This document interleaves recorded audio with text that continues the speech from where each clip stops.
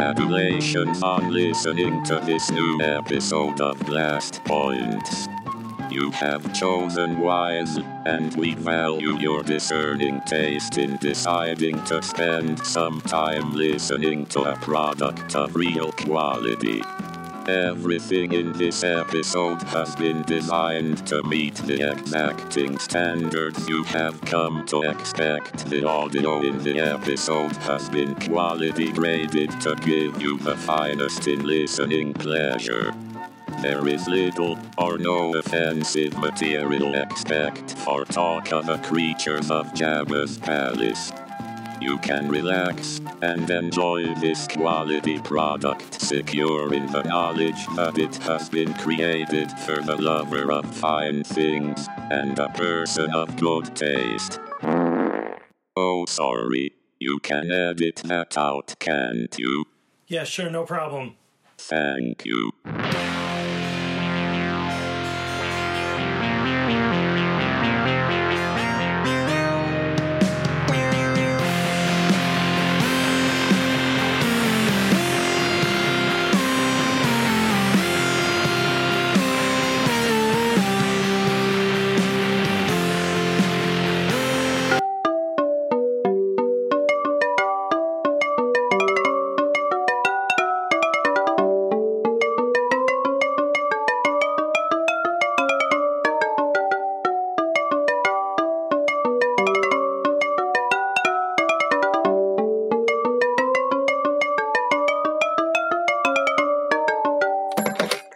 Hey, am I interrupting something? You guys sound weird. No, not really. No, we're just doing episode 323 here. I mean, I could be wrong, but just from the hello, like it just sounds weird. Were you up to something? Were you doing something weird this episode? I guess we are now. Good. Okay, then I didn't miss it. Ladies and gentlemen, Mr. Tom Spina. Tom, how are you doing here tonight? I'm doing all right. I'm just happy to be here as always. Excited to talk about weird and interesting Star Wars things. And yeah, what do we have in store for the folks today? Well, Tom, today in episode 323 here at Blast Points, we thought we would share with everyone who couldn't be there in the Star Wars Celebration panel of the century, which was at 2 p.m. in the Twin Suns room. I hear it was the place to be. It really was the place to be. You talk to anybody that was there, and it's like their life before that panel and after that panel. Let me tell you, it really, really was nice. This is all completely genuine here after all this silliness. It was genuinely so nice to hear how many people came up and said that, like, that was the best panel they had seen. And I'm just like, oh, that's good. Was the rest of the show good? They're like, no, I mean ever. Like there's like a surprising number of people would say stuff like that. And it was just really nice to hear. Lots of people thought it was like a highlight of the show for them, one of their favorite things. And I hope that they tell the Read folks that and the Celebration folks that, so that they know this is the kind of content people really dig. And I'd love to, I hope we have the chance to do some more of it. That was a long time coming, and it was so nice to share that with everybody. And it's nice that it was well received. So today is our chance to give the folks that couldn't be there for this life-changing, in all modesty, panel to get a taste of what it was like, maybe without the visuals, but we'll talk them through. We'll describe what we can and maybe leave out a few key things that Kirk Thatcher said. And then, just give them that much of the experience. They can imagine Kirk Thatcher there. That's right. Just one of us will have to put a captain's hat on. I feel like it's got to be one of you guys. I think the Hawaiian shirt and a captain's hat, and let's just do this. Yeah, you can pretend I have the captain's hat on. So as far as you know, I'm wearing it right now, and a Hawaiian shirt. And as far as we know, that's true. So I thank you for that. This is what we need. This is the dedication that you guys bring to this show, and this is why people tune in. 300 and was it 23? 323. 323. So 322 times prior, people have tuned in, and up till now, they've clearly had a good experience if they're back. And now that I've said this out loud, I'm feeling a bit of pressure, frankly, because now I feel like we've got to deliver on this. Well, we're giving the people what they want. There was no recording. It couldn't have been record. It was the place to be. You had to. You couldn't even fit a recorder in there with all those people. It was so crowded. There were people sitting in the aisles. There were people hanging from the ceiling. It was insane. It's funny. Walking up, someone had mentioned to me, they were like, oh, they cut off the line like a half hour ago. And that was genuinely surprising and impressive to me. And it was funny. We started and the room didn't look full, but it was because they were still trying to get people in and seated. I guess it's because there wasn't a ton of time between the two panels or whatever, but it was really impressive how like 4 or 5 minutes in, all of a sudden it was like, oh no, I literally can't see the end of people. I see the people and then there's more people. People just love creatures. They really do. It's a huge part of Star Wars. Yeah. Star Wars fans like creatures and they like behind the scenes stuff about creatures. And that's what the panel had. And that's what people love. We had a lot going for us in that regard. Good point. So before we get started on the audio version of the panel of the century, the creatures of Return of the Jedi, Tom, what's new? What's going on at Regal Robot? What do the people need to know? What are the haps over there? Oh gosh, I gotta tell you, both companies right now are super busy. We got Tom Spina Designs and Regal Robot. Go to the websites TomSpinaDesigns.com, RegalRobot.com. Follow us at Tom Spina Designs, at Regal Robot, and see all the fun stuff we're getting to do. We're doing a bunch of, right now we're doing some Halloween-ish stuff for a theme park, and that's going to be real cool. Some outdoor decor pieces, and that's always fun. Big fabrication and foam work is just a lot of fun. So we've got that going. We've got some really cool restorations going. We have a ton of stuff going for Regal Robot. They just finished some Tauntaun 1-to-1 busts. They are just wrapping up, I think, 5 of the life-size Chewbacca busts that we do. They were putting the last mustache hair on them today. That means tomorrow I have to become the Wookiee stylist of the stars and come out, because I go in and I do the final trim on all of those personally. And then they have another 5 that they've just started beyond that. So like while 2 people are working on hair work on them, I had 2 other people who were working on casting the torsos and the heads for the next ones. We have a ton of stuff that's in the works. We debuted a lot of stuff at the show that people could see for the first time. Gaffy sticks, the life-size Tusken Raider bust, a lot more maquettes. But a lot of that stuff, isn't quite out yet. Almost there. And we'll be debuting that stuff probably. I would say the Tusken Raider bust and at least 1 new maquette will be out very, very soon. Certainly not months, maybe, 4 or 6 weeks. There's always the final hurdles of approvals with Disney and Lucasfilm, and even things like the website approvals and stuff that just take a little longer every time. And you're just like, oh, we're almost there. But as soon as those go up, we'll be sending out the e-blasts, and anybody who's on our mailing list can get those. And then we'll obviously put it on social. So those are all exciting. And this is just, I don't want to put this on you guys, but at the moment that we're recording this, Rob and Sean from the shop, Rob, who helps me run things, Sean, who's our lead digital guy right now, are at Skywalker Ranch right now. They were texting me from Lake Ewok earlier, overlooking Skywalker Sound, and they are there at the archives, and they are scanning more of the Return of the Jedi maquettes for our lineup there, and a few other cool things that we have in the works. So, I could have gone on that trip. And I told you guys that, and you were like, but Tom, you have to record this podcast. And I said, I could do that from Skywalker Ranch. And they said, the fans need the authentic Tom in his home office experience. It's just basically, it's for you that I'm here. and I don't mean the fans, no offense. I mean you too. I mean, I blame you. I mean, I'm harboring some ill will at the moment, but whatever. This is fine. This is fun. This is fun too. It's probably as fun. There's no way Sean and Rob are having more fun than this, right?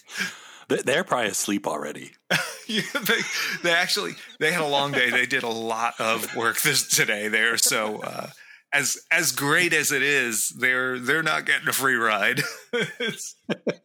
We sent them there with a massive to-do list.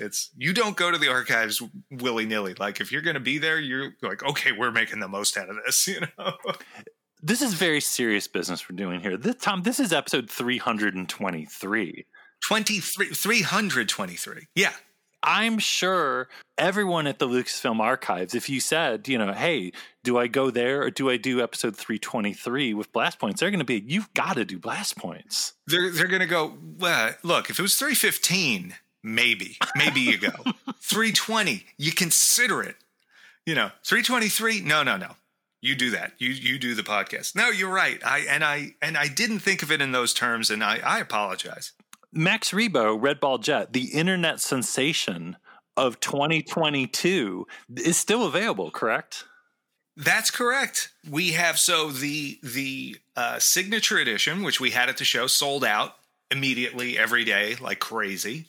And then we did debut shortly after that, the numbered edition. I believe about 100 and change of those are gone so far. It is an edition of 250. We are painting every single one of those in-house in our New York shop. Max and Sydney were painting some of those today. Melissa was painting them earlier this week, and Matt was painting the little red balls on the base also today, because that's someone's job at our place. What are you? I'm the red ball painter. Like, it's Red Ball Jet. Someone's got to paint the balls, But yeah, so and what's nice is, on all of these maquettes, we're trying to keep the edition sizes high enough so that these are not things that, so that they're moving, and obviously they're going to sell through, but it's not like you have 10 minutes to order this, like I want this to be a collection people can get into and not have to worry like, oh, well, if I get the first one, I'm never going to get the rest of them because they're, putting out such small amounts. So it's really cool. And there's so much ahead for this lineup. So far we've got a Tauntaun maquette, which is about 50 left. We've got the Gamorrean fighter maquette that Tony McVeigh sculpted for The Mandalorian season 2. That's still around. The Jabba the Hutt maquette did sell out, and then we've got the Max Rebo going. But so there's already 4 of them out there, and yeah, many more to come. And what's just really cool is the lineage of all this stuff. The Tauntaun and the Gamorrean are right out of the original molds. The Jabba was reconstructed from, firsthand examination of that real thing. Max is scanned off the real maquette. All the rest of these are all scanned right off of the real maquettes. I mean, look, you can't go in to the archives and look. All of those maquettes are in the same shelving unit. And you literally, like, with your head, you pan across like the shot in From Star Wars to Jedi, and like you're just like do do do do do do do do do do do do, like you can hear it in the back of your head, and like Gene Lauren comes walking by, it's like, make way, pig in transit, and like push you out of the way, and you're just like, what's happening? Where am I? But it's trippy to see these things. There's this weird direct connection to the production that comes out of those things. And I mean, it's hand in hand with what we're talking about tonight, right? Like, it's the creation of these creatures. It's the first spark in the Dr. Frankenstein's lab that brought all of these monsters to life. And to me, those things are just so magical because of that. And there's to be able to go in there and get hands on them and to scan them and then to reproduce them so tight to the original is just really cool. And if people can't tell, I'm very excited about this line, and I can't wait to get more of them out there. It was so cool watching Light and Magic too, and seeing a lot of those maquettes show up in that. Yeah, there was a great shot of Phil with Max in there. There's the cool thing too, I mean, well, yeah, we'll talk specifically about Max later, I'm sure. But yeah, that whole series was just incredible. Unbelievable. And just such a spotlight on the things that we all love so much, the heroes behind the scenes of the movies that we love. I could go on forever, and we will eventually. But yeah, I think that's its own episode, huh? Or 6.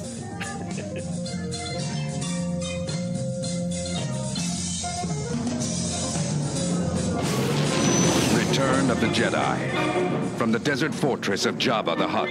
Jedi. To the Death Star of the Galactic Empire.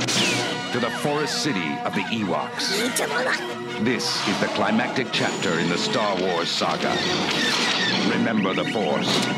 Rejoice in the triumph. Return of the Jedi. Rated PG. Now playing at a theater in your galaxy.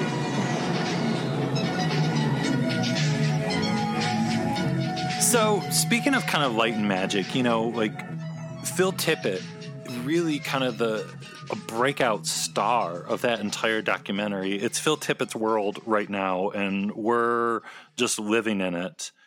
I love that in Rinsler's making of Return of the Jedi book, there's a whole part in there where Lucas basically goes to Phil and is kind of like, hey, how do you feel about running the Return of the Jedi creature shop? We want to do like the creature shop in-house this time, right? Because it's the famous thing with Return of the Jedi that like from Star Wars to Jedi that, you know, George was always disappointed with the cantina. And now it's the creature shop of Lucas's dreams or whatever it is. And Phil was kind of the guy in charge of all that. Yeah. And, you know, I think there's really something to be said about that. I think, you know, Phil has a really unique sensibility when it comes to creature stuff. He got to bring some of that to Star Wars, and, you know, certainly more so in the chess department than even in the cantina, although he did get to do some good stuff with the cantina, obviously, but he's working off other people's designs at that point. And by the time you get to Jedi, he is not just running the shop, but when you go through the maquettes, and one of the things we've been doing in this maquette project of ours is trying to figure out who sculpted each maquette and talking to all of these guys. And we have since, and this is even since our panel, have since learned, you know, we've put names to a bunch of these. And when you look through Phil's list, I mean, like, I'm just going to throw some of these out. I just pulled up an image in front of me of I have like a little keynote document here where I've been tracking who did what sculpt. Chris Walas has some really great ones, but Phil has the 2 snail-like, 2 human, and just right Jabbas, Max Rebo. He's got Admiral Akbar, Cy Snoodles, Bib Fortuna, 6-6, Bubo, the Rancor, Hermiodal, and Effantman. And maybe they're winners because they were his and he was in charge, so he really pushed them through. But George picked them all, and these are all amazing, strong, crazy good designs, and so varied and so different. And to look at them on one page and just be like, one person did all of this, probably in a span of almost no time too. It's impressive as hell. And even compared to, you know, when I start looking through the other sculptors, a lot of times you can sort of peg people. You can kind of say like, oh, okay, those are similar or these are similar. But Phil's are just all over the place and wild. And I mean, it's a testament to his creative genius. Let's just say it. Well, and all that is funny too. Then even going back to like the Rinsler book, where his quote about that of setting up the creature shop even was that he's saying he was a stop motion animator. What do I know about running a creature shop? Right. You know, starting from a place like that, but ending up kind of taking over and designing so many iconic designs. It's impressive as hell. It really is. And, you know, as you start to go through them and as you start to see, you know, how they developed, and it's also the other thing. It's, you know, if you're a good leader, you got to hire good people. And he brought in a really great team of people, and they with varied skill sets.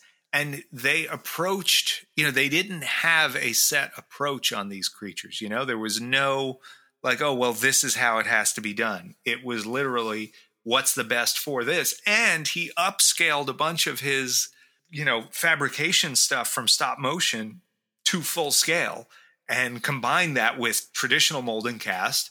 And so they were able to do these really oversized monsters and these really big things that, they were not unheard of techniques, but they were a little unorthodox compared to some other stuff that was being done at the time. And certainly compared to when you start looking at the Cantina scene or the Empire bounty hunters or whatever versus these aliens, they really pushed the envelope on these things. And they did a lot of weird and unique and interesting stuff.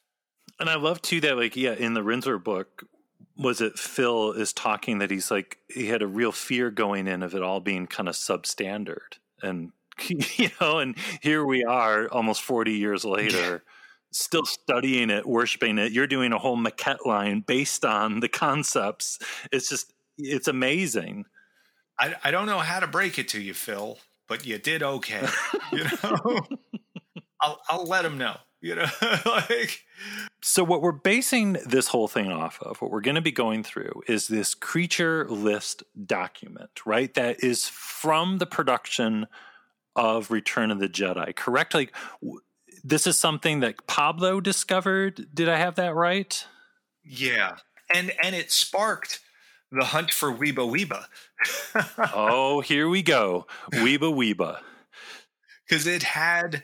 it had all these names that we knew. It was Reese and Mon Calamari and Red Ball Jet, which of course we knew was, or found out was Max Rebo, Prune Face, Amanaman / Banana Man.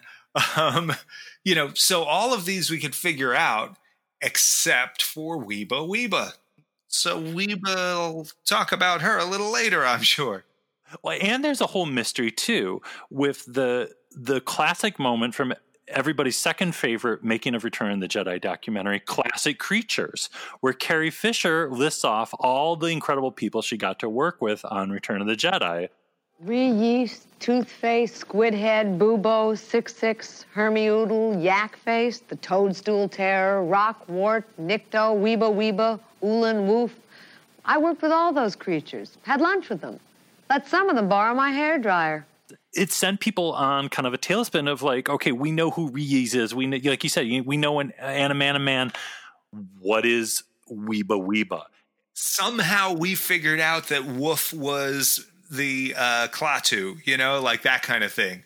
Like there's somehow all of that filtered out, but Weeba Weeba never did. And it's just, it's wild. And it's years later that that's discovered. And that's the magic of this stuff, that we can continue to dig into it and yet still find new stuff all the time.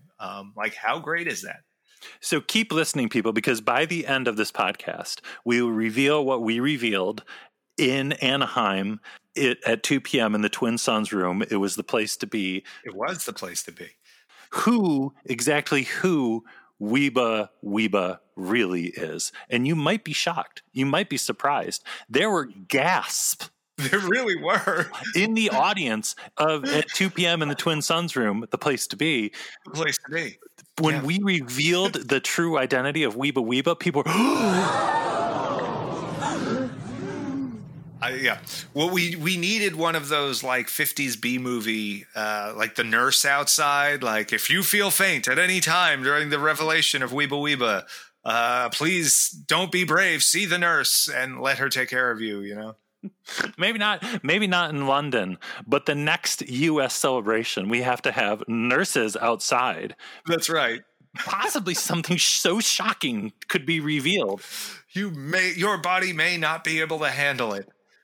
Well, before we get to the list, right, there were a lot of creatures that were designed that are amazing, that are not part of this list, that weren't even in Return of the Jedi. And I know, like, on Sunday in the Twin Suns room at 2 p.m., the place to be, we had visual aids for this, but we just got to go over some anyways because they're incredible, especially Cobra Woman. Yeah, and what's neat there, so yeah, Cobra Woman's one of the maquettes, unrealized. However, they actually did start to realize it, and there is a thing that, and so this is where the prop community overlaps kind of in a neat way with this sort of research. Years back, Stuart Freeborn was retiring. He and his wife Kay were moving to a small cottage. They had been in this larger home with a number of greenhouses, and the greenhouses was where he had his workshops, and he had boxes and boxes stored in there of different things from 50 years of makeup history. And in one of the boxes, perhaps more than one, there were some really neat Return of the Jedi things. And one of those was a prototype headpiece for Cobra Woman. And it is a sculpt very accurate to the maquette. It doesn't yet have the pincers on it or anything like that, but it is the cowl for Cobra Woman. And it's a really weird thing to have discovered. And even cooler that, the right people were involved so that we were able to look at that and know what it was and figure out what it was and to be able to preserve that thing, because there's a lot of times where effects guys retire and there's boxes of stuff like this and it just gets tossed because nobody knows what the heck it is. Wasn't it helpful that it said Cobra Woman written on it? Yes, it was. But you're sitting there and this is in boxes with all kinds of random stuff from other movies. Is this from some TV series? Is this whatever? But yeah, carved into the interior on the bottom was Cobra Woman, which is indeed very helpful. But I think I found a clue. Right. Yeah. We, at the time, we didn't know there was a Cobra Woman maquette, not in instant recall anyway. We had to go hunting. But then the other one that was recognizable but weird is Stuart did a take on Admiral Akbar. And this must have been just earlier in the process. He did a pass on that. And it looks to be foam latex, which was Stu's main medium. And it looks much more like the maquette than Phil Tippett's final sculpt does. But it doesn't necessarily look enough like the maquette to get an okay, I guess, is what I would say nicely. It's neat and it's real cool, and it was really neat to see. But it was, it was definitely an interesting find, to say the least. And speaking of Freeborn, wasn't there a whole thing where before they were going into Jedi, they were kind of like, "Hey, Stuart, what do you still have left?" Yeah. And at 2 p.m. in the Twin Suns room at our panel, it was the place to be. It was the place to be. There was a photo we showed of just like a table with the leftover mass from the cantina, right? And Lucasfilm kind of was like that one, not that one, that one. And what's neat is Stuart had copies of that photo. There were a couple of photos taken. He did like a side view and a front view of this table with a bunch of masks laid out. It was only later that, looking through Lucasfilm's image archives, we found the same image, but with things crossed out. And so that was this kind of conversation. Stuart took the pictures, sent them to Lucasfilm. They sent back a Xerox version of it with things crossed out. So it was like, oh, okay, they want this one, they want that one, they want this one. And, sure enough, all the ones that were circled and good to go turn up in Return of the Jedi somewhere in the background, which is just neat. Yeah, so any the Rodians or the Snaggletooths or whatever, they were just the old Freeborn from the Cantina heads. Yeah, straight up reuse. Yeah, the Walrus Man head turns up with that weird different hair and the spikes and the little tusky things around his face and all of that. No one knows when that got modified. As weird as that is.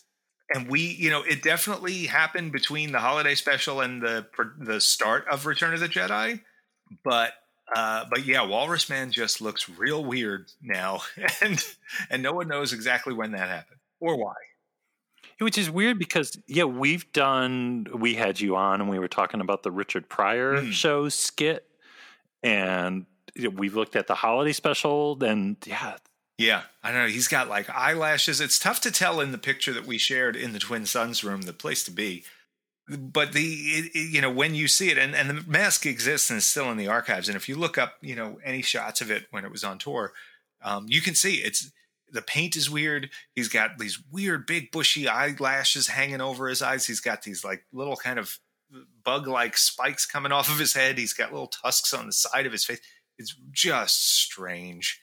Yeah, no idea. Perhaps it was something where they were trying to plus it up or just make it look different so they could reuse it because he was such a kind of known character. But I don't know. But yeah, it is neat. You know, even the Ugnaught showing up and you know, with the yellow lenses, the bubble lenses thrown on there, and in the picture on Stewart's thing, he took a bit of, you know, Ewok-ish fur and made a little collar for him that I don't think actually got used, but I think they just kind of stuck it on there so that it would look a little more interesting for the pictures. Now we know that Ugnaughts have hairy chests. That's, or at least furry necks. Is that worse? I feel like that's worse. Well, and not included on the list, but definitely worth talking about, is the mounted Tauntaun head and the Jerba head. And there's more reuse for you, right? It's, you know, George was frugal. If I'm not mistaken, the Jerba didn't have horns before. That was their one addition. For some reason, they put these kind of big twirly horns on them. And my company got to remake those actually for Book of Boba. We did the Jerba mount and the Tauntaun mount to go on the wall. And it's, if you get one of our Tauntauns, it's actually out of the life-size Tauntauns we do. It's out of those same exact molds, which is neat. And I was so glad they asked us to do that. I was so glad they stuck to the Jerba and didn't just go like, oh, well, you know, it's a few years later, you could put anything on that wall. It's like, no, it's got to be the Tauntaun and Jerba. Like they're both so weird. Well, and that's one of the cool things with all of these Return of the Jedi creatures too, is that so many of them are living on in the new shows, like between Mandalorian and Book of Boba. A lot of these creatures are back, and they're still, people still love them, and you guys are lucky enough to get to recreate some of them.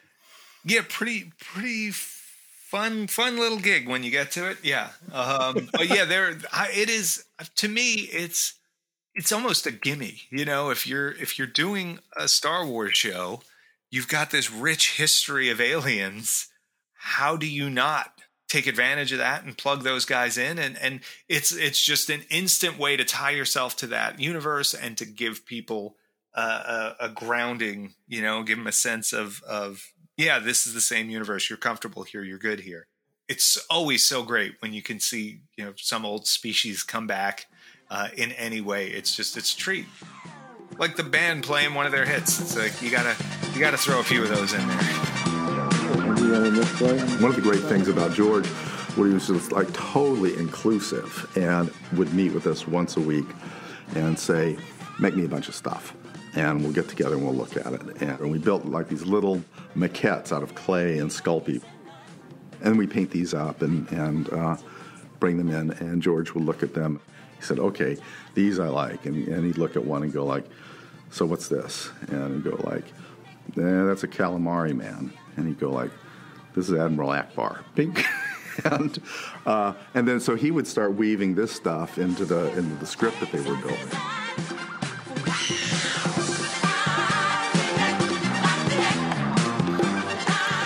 Okay, so let's go into the Jedi creature list.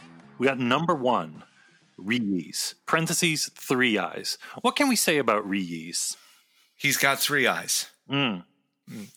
So one thing that we now know, and this will probably be true for a bunch of these early ones, but Rhys was actually a Chris Walas sculpt, the maquette.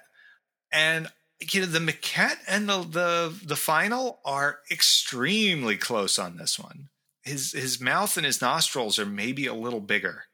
Other than that, you know, they just really, really stuck to Chris's design on it. And it's because it's really well realized. Like even as a little 4 or 5 inch tall maquette, it's a damn good piece of art. It's a beautiful little sculpt. And Rhys is super cool, where his species was popping up a lot in the prequels, right? Like in the pod race audience and Sassmouth and Bail Organa. Yeah, it was nice that we got a Rhys that has dialogue in Attack of the Clones finally. It's what the people have always wanted. But yeah, it is kind of cool. And again, there's your gimme for the prequels, and they did a good job of that. They had plenty of new aliens, but they pulled in a lot of these, and they did some really neat interpretations of them, especially by the time you get to Attack of the Clones. They're the Nikto and I think they had a Klaatu in that one as well. And they kind of pop up around in a bunch of places. And it's just like the thing that I always think about is just try and find someone who didn't get a lot of screen time. There's so many great aliens that even if you want to say, oh, that was in Return of the Jedi. Yeah, but there's so many that you barely saw. Like, pull them out. Let's give these guys a little moment in the spotlight. Yeah, the humans keep showing up in all the movies, so yeah, right. Like if we can run into Skywalkers all the time, we can certainly get ourselves an Elam or something like that. One of my favorite things about Rhys, though, we got to talk about really quick: his hands. His hands are incredible. Yeah, very unique. Which there's that great photo of Rhys covering 3PO's mouth. You know where that is? It is behind Jabba when they drop the curtain on Han and Leia. And if you watch the movie, it's in there. And, so that's Rhys was keeping him from giving away that they were waiting behind the curtain. And, luckily that he's programmed so that if someone covers his mouth, he can't talk. It's like your cell phone when you try to it thinks it's next to your head, so you can't touch the buttons. Yeah. It's exactly like that. Yeah, there's a little optical sensor there. It's just like, oh, nope, I'm covered. Can't talk. But yeah, that is there. And if you go back and watch the movie, you can actually see it. They just don't do a close-up on it, but amazing stuff. All right, number 2 on our list, Mon Calamari, parentheses, Calamari Man, also Admiral Ackbar. Phil Tippett design. The neatest thing about that is the Stuart Freeborn version that we were talking about earlier. Kirk Thatcher painted those guys, I think, except for Ackbar himself. I believe Phil painted Ackbar and then gave Kirk Thatcher free reign to do whatever he wanted on the other 4 or 5 of those that they had. I know we're talking about the mask, but I've always loved their shoes. They just have sensible shoes. They're very practical fish people. All the size and mass to their forearms and their flippery hands and giant heads. They have really human small feet. It is impressive. The thing I always love about Admiral Ackbar, and it's a very Return of the Jedi kind of thing, is like in the Rebel briefing room scene, when you see him walking in, and then when we cut to the puppet, like we can see here the Death Star, you've already seen him walking in, so at no time when he's talking and his flipper hand is flopping around, do you ever really think that that's a puppet? Even if we know you've watched from Star Wars to Jedi, it's a puppet, but you believe it because you just saw him walking in the room. It is the magic trick equivalent is, when you knock on the table to show it's solid before you make something penetrate the table, it's you've just demonstrated the thing is what you want people to believe it is, and then you pull a fast one after the edit. It's such a cool magic trick. And the Mon Calamari design, it's amazing how that's just like a Star Wars creature that just won't quit. It's just, oh yeah, it's so cool. It's so insane. It is. It's bonkers, and it's huge. The heads on those things are massive. That's. I think that would be the one takeaway for anybody who hasn't seen this stuff up close in real life, is the scale of all of these things, and to know that these things are made with giant, thick plaster molds that weigh hundreds of pounds in some cases. It's really shocking and surprising how big and massive these things really are. Number 3 on our list, Toothface. Speaking of big and massive, giant noggin on this guy. And that's another Chris Walas one. I feel like the original, I've never asked Chris about this, and I'd love to. I feel like the maquette to me has a sort of early 1900s, kind of turn of the century, first encounter with Eskimos kind of vibe about it. Like, someone took an old black and white photo of a guy with, leathery skin and squinted eyes from the sun and a big furry hood. And they said, all right, take that and put a couple of big teeth on it. And there we go. There's a cool vibe about that maquette. That is a good point, though, that there's something about the fur, like the density of the fur on the maquette, that gives it a real different feel than the more kind of creepy old man hair on the actual suit. Total creepy old man hair. Well, and I think a lot of that comes from the fact that on the big one, they were using, they were working within a budget. It looks like the body fur on that is nothing more than typical shag fur. So, 2 or 3 inch long hair, stuff you can get at a craft store or a fabric store. They weren't using a big tied suit or a dense hair thing like you would have on Chewbacca, which is a very expensive process to do. It does look like that mask has a lot of punched hairs, probably yak hair or horse hair from the look of it.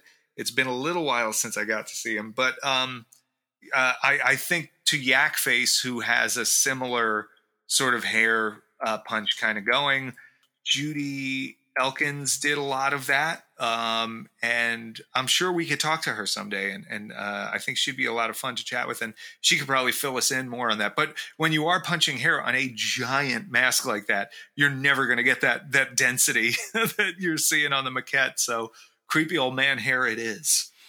And I love Two-Faced, his alternate name, Whipped, right? Yeah, or Whiffed? I don't know. I always said Whipped, but I looked at it recently, and I think it's actually a PH. Whiffed good. That's what I said. There you go. I do like that he's got a belt and some pouches. Like, so he's got stuff. Like, he has things that are important to him that he carries around with him. Snacks. Fruit snacks. He's a responsible adult creature. Yeah. But like, that's neat, because not every alien gets that. It's true. A lot of them just show up at Jabba's palace buck naked. Yeah, well, like, he could have been there like that, but like they gave him a little belt and a couple of pouches. Like, okay, that settles it down. He's not naked now. Perfect.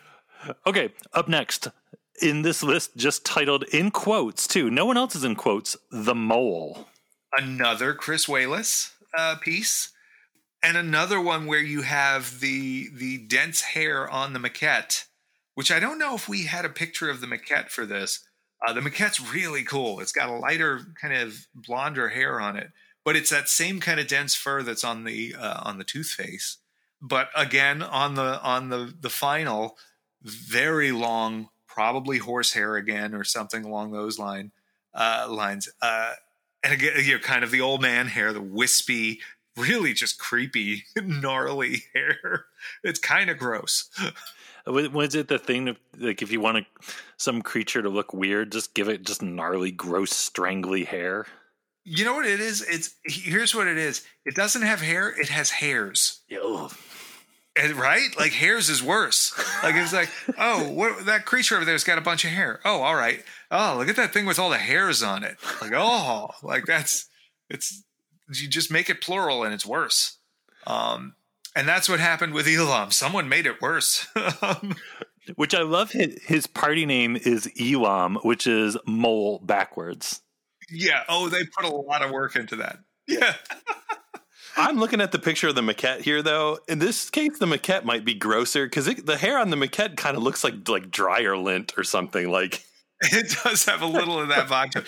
I know exactly the brand of hair that is. It's something that, it's an old one that I had that I used to use on a lot of puppets, and I have a swatch book from the manufacturer, and it's just like, yep, there it is. That's the one on that. That's the one on this. Like, it is neat when there's certain stuff that pops up in the industry, and you kind of look at things. When we were scanning the Yazamin, one of the first times we saw that one up close, me and one of the other guys who was a puppet guy, is still a puppet guy, we were kind of like looked at it and we're like, oh yeah, I know what that is. It's you have this knowing look over fur, but this is the life we live, so that's fine. I'm just thinking about a swatch book of hairs. Oh yeah, there's If you ever come out to the studio, we have a plastic bin full of Hairs swatches, and a couple of boxes of Hairs samples. How many dates did you go on with your wife before you showed her the book of Hairs? First date, right off the bat. No, they got to know that going in. You don't let it. Just gotta let it all. In my office, there's a drawer. It's full of books. The books are full of hair. Just have to let you know. Right. Yeah. Or hairs. Let's move on. The Jedi creature list skips number 5, goes to number 6, Squid Head. So Squid Head, and actually, number 5 is this kind of bug-like alien that wound up not getting made. And we don't know who sculpted that one, but Squid Head is another Chris Walas. Really cool maquette. And another one that really is gross. We keep using that word, but it's really appropriate on him because he's glossy and slimy. Well, I guess that's something too, like we were talking about in the beginning, like the difference between like the Chris and Phil kind of creatures of Jedi versus like the Stuart Freeborn and like the Rick Bakers of the Cantina. There is like kind of a more gross, weird aspect to the creatures of Return of the Jedi. They did not resist the urge to make things a little more horrific, I think. And Rick's sensibility is certainly there. And if you look at his sketches for things like the Gotal or Godel and the even the Cantina band member and stuff, and some of the other aliens, his take on those is pretty evil. It's got a great vibe to it. It was just interpreted differently for Star Wars. And whereas in Jedi, I think, they were more willing to, dive into that side of it and explore that, and not be afraid to be gross. I think that's don't be afraid to be disgusting. It's important in any good creature shop. So Squid Head, though, he's kind of glossy. He's kind of gross. And what I like is, and this is, it's kind of like you can't have light without shadow. On the final realized version of him, they balance out the length of his tendrils and stuff a little bit, and they do the old epoxy coating for gloss on there, which gives you this crazy high gloss shell. But they only put it, on the eyes, on some of the gills, on his little breather tubes, on his little tusky teeth, and maybe is that his tongue dangling down? But it really nicely sets off that final and gives it a little bit of life, because it's not just all one tone, all plasticky, all shell looking. It has that like, oh, that's skin. Oh, that's damp or wet or something. Something's going on here. I don't want to touch him there, And he was another one that showed up left and right in the prequels too. Which is interesting. And he shows up a lot in Mandalorian and stuff, which is interesting because those tendrils are a pain in the butt to mold and cast. So kudos to them for keep bringing him back for that. People just seem to love the fish people, the Mon Calamari and the Squid Head. It's the everybody loves seafood. Yeah, it's like, are we making a movie or ordering appetizers? Okay, moving on. Speaking of seafood, Ishitib Starfish. Another Chris Walas. And if you look at the Starfish maquette and the Reese maquette, those to me feel very much of the same hand. It was no surprise when we found out that Chris had done both of those. After we knew Chris did one, it was like, okay, that makes a perfect sense that he did the other one. And it looks like Tony McVeigh sculpted him. We have a picture of Tony McVeigh sculpting on it for the 1-to-1. So I think that's probably safe to assume. I'm going to ask Tony to see at some point. We're going to just have a longer chat with him about the Return of the Jedi aliens and see who else he worked on. He's another one with really cool hands too. Yeah. Like combination crustacean and hooves or something. And it was pretty cool too. We finally got to hear or see whatever in Ishitib speak for the first time in the Mandalorian episode of Book of Boba Fett, where Mandalorian was in that cool nightclub on the ring planet thing. You know what? I did not think about that, but you are probably correct. I have one other Ishitib fact that I think we might have mentioned at the show. The prequel Ishitib, I got to see the first time in around about a little over 10 years ago. We were doing this commercial. We did the Cantina aliens, and they brought some of the prequel aliens that were used in the movies to fill out the background, as you do. The Ishi-Tibs from the prequels actually had another face sculpted on the back of them, so you could turn the mask around and make it a different alien. And I don't know if they ever made use of that, but it's really cool. I wish I had a photo showing it, but it was a really, really neat thing to see. It skips number 8, and we go straight to number 9, a.k.a. 9 Numb. So, and number 8 was another one that Chris Walas sculpted that looks a bit like the number 5, although Chris says that one wasn't him. And it's a weird, long-eared, tendrily looking guy that we probably did show early on in the thing where we showed, some of the different things. You might even see the number on it. So if you guys want to go back and look at that at some point, you'll see who number 8 was. But 9 Numb, Dave Carson sculpted the maquette. I would imagine he probably sculpted the full size for that reason. He did a lot of the full size sculpts, and it would make sense he would do one based on his own maquette. And other than the paint, pretty faithful recreation of the sculpt. I do love that someone looked at him and thought, put a hat on that. Like, nobody needs to see that. This is just give him a cap, something. A little skull cap, yeah. Yeah. Kirk Thatcher's captain's hat wasn't available, so they had to come up with something else.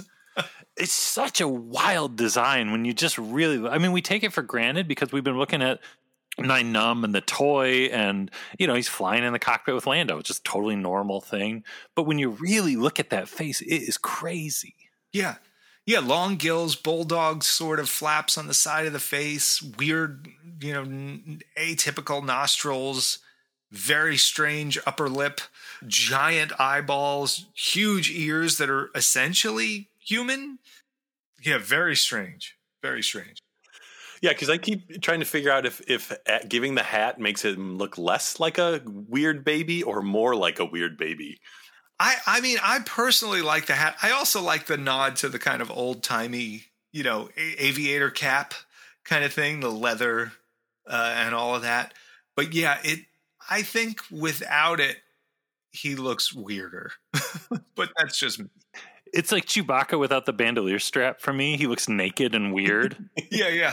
It's like, Chewbacca, put your strap on. I'm uncomfortable. Yeah. Put your hat back on, 9 Numb. No one wants to see that. Yeah. No. God. So then we go to number 10, wool cabochite, in parentheses, low overhead. Let's talk about wool cabochite. Everybody knows what we're talking about, right? With wool cabochite? I would hope so. They can certainly look it up if they have to. Very strange idea, that you would just take this thing and have it just be like a barnacle on the wall, but with a long tongue sticking out of it. And you talk about embracing gross, the paint job on that tongue. It's there. Oof. It's very fleshy. Yes. Yeah. Vascular is probably a good word for that. Well, I love wool cabochite, where he's just like one of those things that if you watch Jedi over and over and over again, which you should be doing anyways, you start to notice after a while, what is that thing? Was that like a tongue hanging off the wall? Like it's like when you notice there's a giant grasshopper in the cantina. And it's just weird. And it's amazing to me that it got picked, frankly. I not that I don't think it's good. It's just, it's so unusual. And it's such a strange idea. If I'm not mistaken, do I know? Let's see here. We don't know who sculpted that one. We don't know who did that concept. So we'll have to update in the future if we ever figure it out. Well, what's interesting with this one too is this is I think a rare case where the maquette and the final one, like the final version, is way grosser and scarier than the maquette. Like, it didn't get watered down. It got it got worse. Because the maquette's kind of cute. Yeah. Well, I think part of it is that they switched it around. That the bottom became the top all of a sudden when they put them on the wall, and then it just really took on a different character. We got to move on because wool cabochite It's too much. Yeah. So listen, it's what the people want, but yeah, we can move on if we have to. it skips number 11. It goes to number 12. And this is a handwritten in ink Rancor. With a C and a K in the same spot. That's right. Well, you got to cover your bases. Yeah. Which I love, even in From Star Wars to Jedi, Mark Hamill's called Rancor. And you still hear in a lot of behind the scenes stuff from Jedi, people, the Rancor monster. And I after all this time, because you never know with AT-AT, you're like, have I been saying it wrong my whole life? Is it actually Rancor? I when Adam Savage did his review of the replica of the puppet we did, he said Rancor. And it's just like, it sticks with you. You're like, yeah, I mean, that's kind of what we heard it called for a long time. I could see why you would do it. But it's like every once in a while it hits you weird. You know, it's like, wait, is it Rancor? Like that? I don't know. But yeah, and then you start over emphasizing, like, because you start talking about it, then you start sounding like Odo from Superman. You know, it's like Mr. Luthor. You know, it's all of a sudden it's the Rancor. You know, and you're just like really hitting it. So what can we say about the Rancor? I mean, brilliant maquette by Phil Tippett. The 1-to-1 sculpt, or the puppet sculpt was also mostly Phil. I want to say Randy Dutra worked on it with him. I can't. Is that am I saying the right name on that? You know, there was also obviously the attempt to do the man in suit costume, which everybody knows from Star Wars to Jedi, the making of a saga, with the big Pac-Man head on it. I love that suit. I would love that great iconic picture of him kind of like half turned towards the camera in the middle of the shop. That as a life-size statue would be just amazing. Just a 6-foot man in suit Rancor statue. Oh, I would love to do that. If only you knew someone who could do that. Yeah, if only. And it's a great fabricated suit. It's all just, foam muscles and build up, and, some cast latex pieces. It looks like maybe the spines on the back and stuff, like the plating might have been done that way. But the rest of it, it's just laid up textured sheet on top of stuff. And it's on top of, just probably all Scott foam, articulated foam and stuff like that.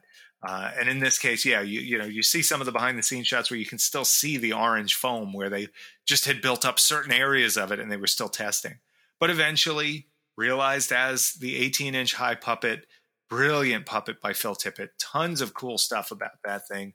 And especially the bone tail. That's like my favorite thing. We discovered that when we were working on our replica of it, and to talk to Phil and to have him say, yeah, they were trying to do this chitinous kind of thing on his back, and they wanted to, have some of that like exposed exoskeleton and just, really, really neat stuff that you just didn't think about prior, and no one looked at. And you'd see this stuff over and over and over again. And then one day you notice that his tail on the back, all the plating is bone, and like white bone, and you just kind of never unsee it, and you spot it all the time now. And of course, the Rancor showing up in the sail barge in the background of the Reese fight that got cut out, and in other, we actually found it in a few other shots too, which was neat. Some of the stuff, I think when Bib Fortuna kind of pushes Leia over to talk to Jabba at one point, I think you can see it in some of those shots.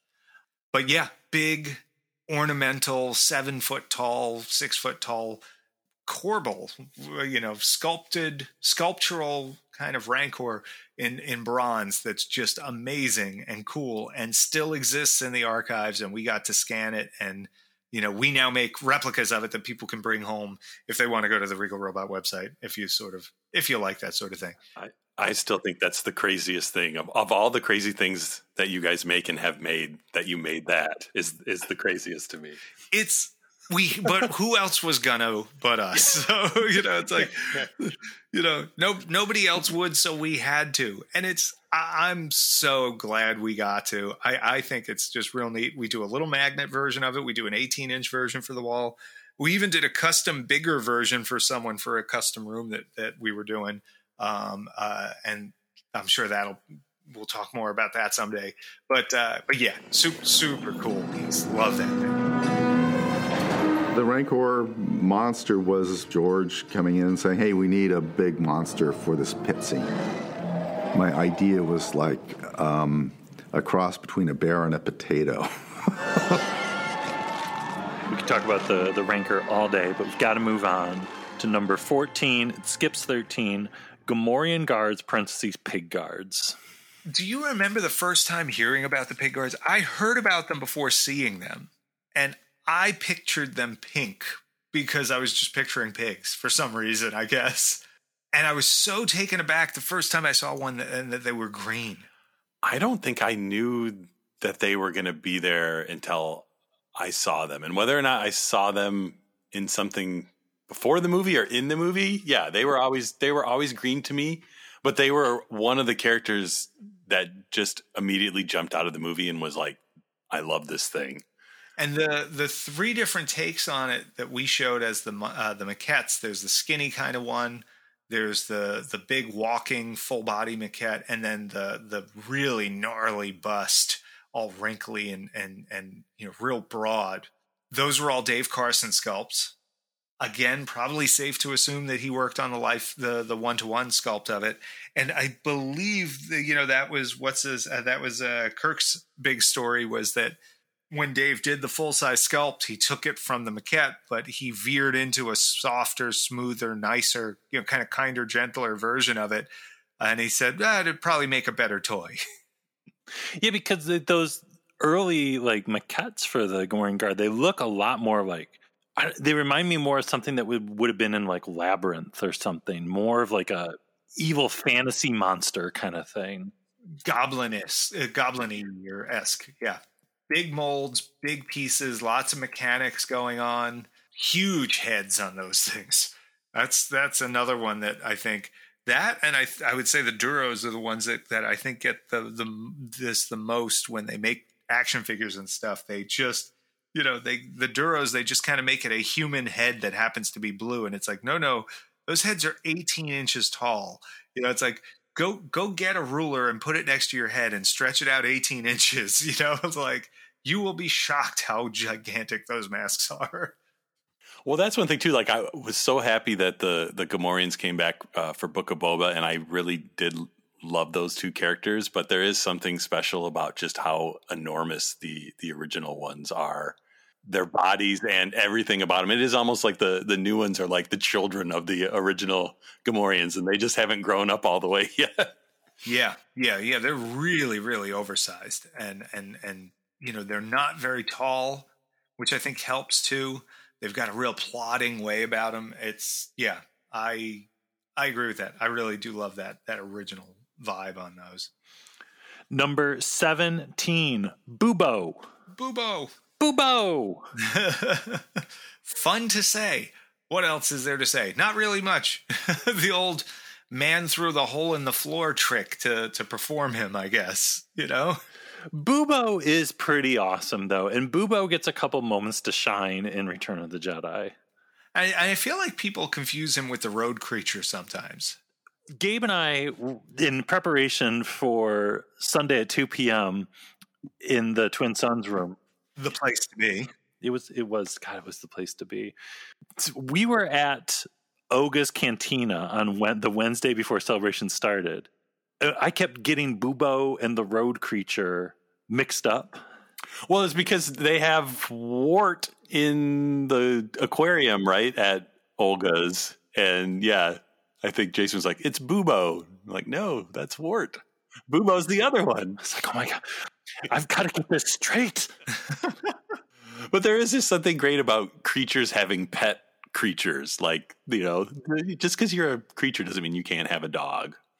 One of the things that Ken Ralston talked about was that there was, some of the sketches he had done, there was kind of a dog-esque creature that he sketched during work on Return of the Jedi, and he brought that back for Star Trek 3 for Christopher Lloyd's dog, dog alien, which I think is just neat that, no good alien design goes unused. It's always nice when they can revisit. We got to move on. We could talk forever about Bubo probably, but number 21, Red Ball Jet, which you're kind of familiar with a little bit. Kind of. Yeah, good old Max Rebo. and his rebut, which I think, or rebooty, I believe was the hashtag that everybody was using. Everybody was really taken by the fact that, so hardcore fans knew he always had no legs. It's still news to a lot of folks because it's, everybody had this picture in their mind from the Kenner figure that he had legs and he was just sitting inside that organ. But the idea is he's supposed to be sitting on the organ and he doesn't have anything below that point. What you see is supposed to be all you get with him. I really would have loved if they had done in the Book of Boba where they had the new suit, if they had just green screened the guy from the waist down who's playing him and had him hop up and down every once in a while, and then blur, take it out so you could just see some air underneath him. Like, how cool would it be to finally put on screen a two-limbed Max Rebo? What is it? Ortulian? The one thing, and of course the other thing though, was the breaking Max Rebo anatomy news. Yeah, people are still recovering from that. Again, this is why we needed the nurse outside. But yeah, someone at the shop who was painting the Max Rebo maquettes asked me about, the paint on his ears, and they were like, oh, should he have these blotches on his flippers? And I was like, his what? Oh, no, child, I'm sorry, you're mistaken, those are ears. To which, we engaged in a very quick, almost immediately into a $5 bet scenario. But it was just like, all right, well, I'm going to ask Phil Tippett. And naturally, Phil comes back, all caps, flippers. Are you kidding me? This was revealed the 2 p.m. Twin Suns room, the Creatures of Return of the Jedi panel. The place to be. Again, people in the audience gasping. There was like a mixture. It was like I heard people laughing. It was like one of those things where like you hear something so shocking and you don't know how to react. So people are like, ha, ha, ha, ha, ha, giggling. Yeah. Because literally people's lives changed at that moment.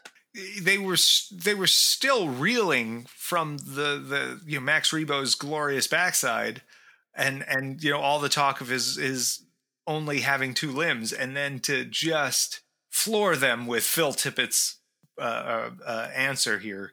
It's a lot. It's a lot for folks to take in. But we're lucky to have him. We are lucky that we can reach out to him for important work like this.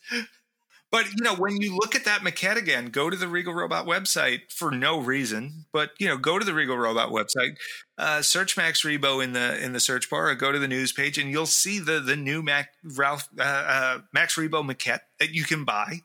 And if you look at the way that maquette is sculpted and you think flippers, you might start to see those as flippers. And you might say, oh, he might have two legs and flippers and a snout. It's just so neat when someone can do that, when you have something you saw a certain way for so long and now you have to look at it in a different way. And of course I did ask Phil what he thought, well, were they still flippers when you were done? When you were made that full-size suit, did they morph into ears?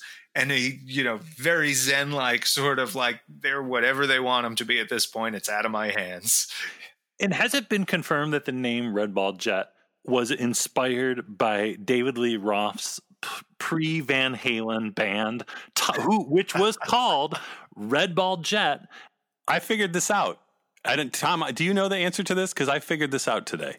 So what I do know is, according to Phil, it was based on the Red Ball Jet sneakers, and it was Joe Johnston that gave him that name. Yeah, they're sneakers that were popular. They were like Converse All-Stars. Yeah, total Chucks. Yeah. And they were popular from like the 50s to the 70s. Yep. So my guess then is David Lee Roth is the kind of the same age. He probably liked the shoes, and someone at working on the movie was the right age. They probably had the shoes too. Totally. Yeah. Joe Johnston had the shoes for sure. He probably looked at it and he was like, oh, look at Red Ball Jet over there. You know what I mean? It's really just that easy. And there it is. So at some point, Joe Johnston and David Lee Roth were wearing the same shoes potentially. and there's this weird nexus in time, and they crisscrossed, and then they went in different paths. And one can only wonder what happens in the world where they bumped into each other and then each went on each other's path by accident. And somewhere David Lee Roth is art directing or trying to direct The Rocketeer, and Joe Johnston's out there, buzzy bop. You know?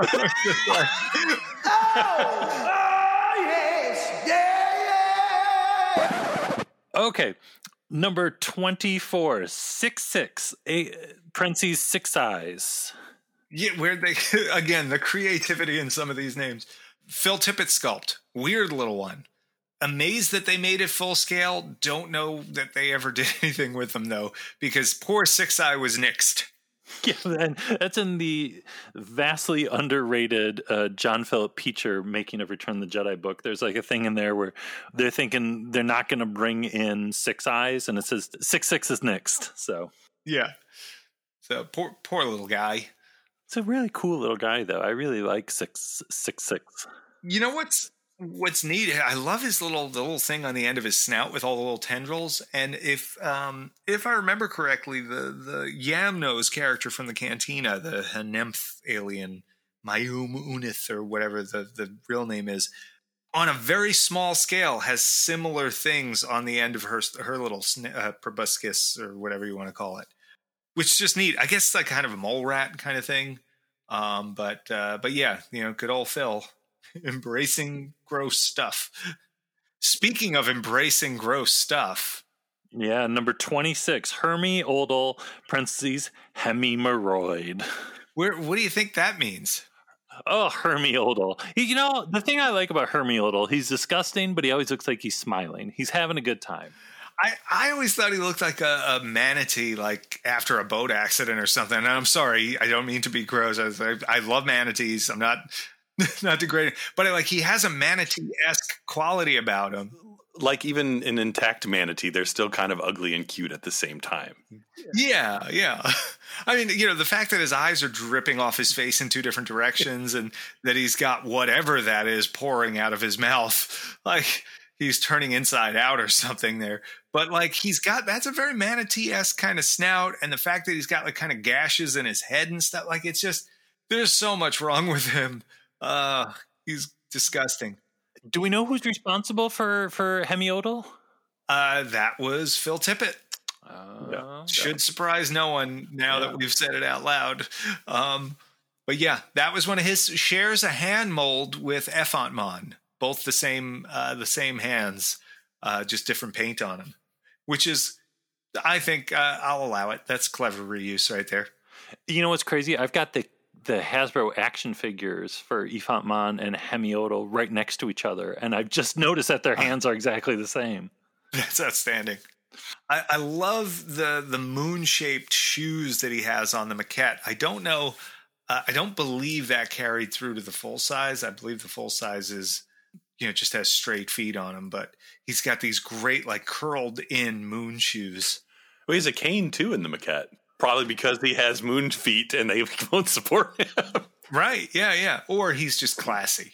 But it's probably the thing you said, though. Yeah. Okay, so number 28, just Snooty, or as we like to call her, Cy Snoodles.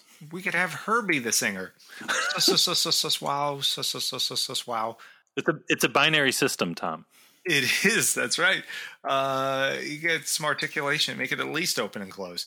I love the spindliness of the maquette, and the shortness of her arms on the maquette is really wild. Another one that's naked until you put a skirt on her, and so that was nice. But even that skirt is really cool. It reminds me a little of stuff from the Dark Crystal, where it's just layers and layers of beads and feathers and macrame and stuff like that. It's just unusual. It's not just they draped a towel around her waist or something. And I do like that she's got kind of the flapper hat feather on top that goes around her little head horn. It's got a little ring and then a feather sticking up. I think that's a nice touch. And I always like in the behind the scenes stuff, the whole story of the Mick Jagger lips. Yeah. And she does have those big, big red lips. Yeah, there's a little bit of, there's some lip on there. I mean, the maquette now actually is missing that part of the snout. There's other pictures of it back in the day, though, where you can kind of see that. But it definitely is not as exaggerated as the final is. And I think the, it is a weird, very weirdly, very human element for her. It's just so strange to think of that voice actually originating from that weird tube snout. like I've never really thought about it till right now. Like, that really probably doesn't make a lot of sense, but like never once in our lives did we question that that's just how she sang, you know? Who designed Miss Snooty? Do we have information on that? We know that, and that is Mr. Phil Tippett. Wow. Wow. Last question about Miss Snooty. Does the full-size prop still exist? Do we know? It does. It is at the archives, and it's a really cool piece. And yeah, we've spent a bit of time with her. She's really cool.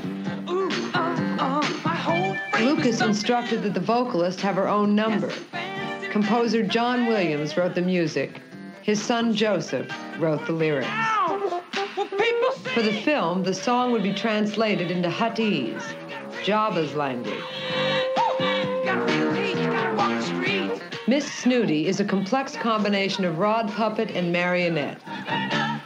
She owes her most outrageous feature to George Lucas. I went in to see the first mock-up of her, and she had these little teeny lips, and it just occurred to me, wouldn't it be great with on the end of this long snout of these giant red lips, Mick Jagger lips. Moving on, number 30, Queequeg. One of my favorite sculpts. Inspired by, yet not looking like the character from Moby Dick. Sculpted by Ken Ralston, who did a beautiful job on this sculpt. A lot of character, a lot of nobility and quiet mystery about him. And interestingly, very different ears than the final. This actually has these very sort of like classic 50s alien sort of Spock pointy kind of ears. And the final has no ears. It has, little holes in the side of the head, which I think probably works better, but, I think it's solid either way. I love that he's got these kind of red, almost, it's funny, the images here are desaturated because they're old Polaroids, but the actual maquette behind his ears, he has these little holes in the sides of his head that have like redness about them, and they look very inflamed and kind of painful. And I don't know if someone just said, we'll just make those ears and get rid of these sort of human ears. But yeah, really cool. Love the hair element. Love the neck chain. Which people may know Queequeg better by his party name, Weequay. Oh, yes, in case they didn't go along with us for the ride there. And Weequay is one of the ones that we scanned, and actually was pretty far along. We brought a prototype, an unpainted prototype, to the show. So keep your eyes peeled. That might be something that you see soon. Up next, everybody's favorite, Yak Face. What is the deal with Yak Face? Who designed Yak Face? What is going on? Judy Elkins designed Yak Face. She did the maquette and the full scale. Wow. And when you look at that picture of her putting hairs into him, you could see that it's bigger than, from her hips to the top of her head. Gigantic sculpture. I can't imagine how much clay she used on that thing. Big, gigantic head, big, gigantic hands that go up to like almost the elbow, these big hoof hands. The mystique of the action figure on him really kind of sticks with him.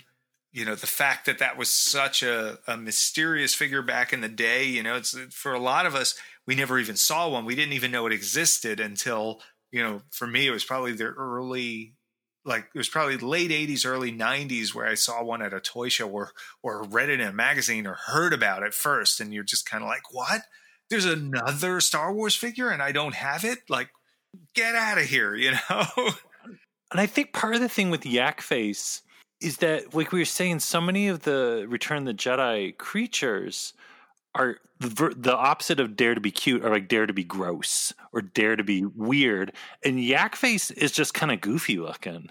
Yeah, he definitely leans into that other sort of more character-y thing. And he's got, he's got the big long punched, yak and horse hairs there, or whatever those big long white hairs are. He's got a little bit of the gross thing, but he's definitely cuter than he is gross, or I don't know if cute's the word, but character, more so than creature maybe. But he's cool. He's another one. I almost think he could fit in like the back of Labyrinth somewhere or something like that. Especially by being so huge. Yes. Gives him more of that, like a big Muppet kind of feel. He really is massive. So after Yak Face, it's just Droopy. Just Droopy. First name basis. Yeah, so Droopy McCool. The late, great Wesley Seeds sculpted him, who did a lot of the molds for Return of the Jedi. He sculpted the maquette, and then I want to say it was Gene Lauren and Dan Howard, who also, I believe, passed away, did the life-size sculpt on a life cast of a little person, and again using cut pieces of reticulated foam and then putting latex over top of that and layers of padding and things like that. Really weird design. I love the energy of the maquette, though. It fits. Like, Droopy really fits him as that maquette, I never really noticed how much his face looks like a dog if you erased half of the dog's face. Oh, yeah. Yeah. You took the top half of the dog off. Well, and it's weird because he almost wears that part of his face like a turban on the final. But in the maquette, that leans forward and has more of that dog face to it. And I love a Droopy too. Like we were saying before, he's just wearing just some shorts. Yes, it's like the opposite of Snooty's very intricate skirt that was made. Like just put some shorts on him. Yeah, some very basic, simple, tight shorts. I mean, maybe they're like Spanx though, because they're really pulling him in, and you can see the belly hanging over him. I wonder if. So what I do love is those when you catch glimpses of him behind the scenes with no shorts on, and it's really striking. It's just like, whoa, like, all right, I can see why they put pants on him. Let's take a side note really quick and talk about what the kids want to hear about Lightman. Because Lightman is not in the film, but Lightman was filmed. People started hearing about Lightman. I think it was on the Blu-ray for Return of the Jedi. When the Blu-ray set came out, there's a little part in there with Phil Tippett talking about Lightman. And so many of us at that moment were like, wait, what the heck is that? And then information started coming out. What we found out that Peter Diamond was inside the Lightman suit, and there was like this Joe Johnston art where Lightman was actually going to be this lava creature. To look at that suit and know that those are all incandescent bulbs with tons of electricity and wattage going through them. Someone had interviewed Peter Diamond, and he said that was the most dangerous stunt he did on the whole movie. It's such a strange thing, just these long arms of light. And it was their way of trying to get practical lighting on set. So if they matted in a bright creature, they would have the effect on the characters that were on set with them, which is really clever. And it's a very, real world answer to that problem, and a neat way to do that. And we're seeing kind of the distant cousin of that with the lightsabers now, right? Like they're using lighted sabers on set so that you get the reflections and the cast of the light on the characters, which in itself is kind of cool. It's maybe, that's Lightman come around and made real.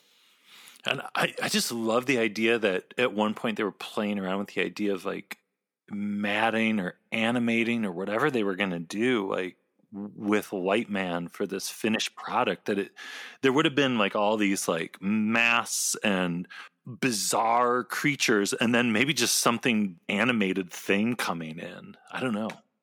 Where would Lightman have slept, though? Because everyone was like sleeping pretty close together in Jabba's palace. And if Lightman's just like a ball of lava, like no one's going to want to sleep by the lava guy.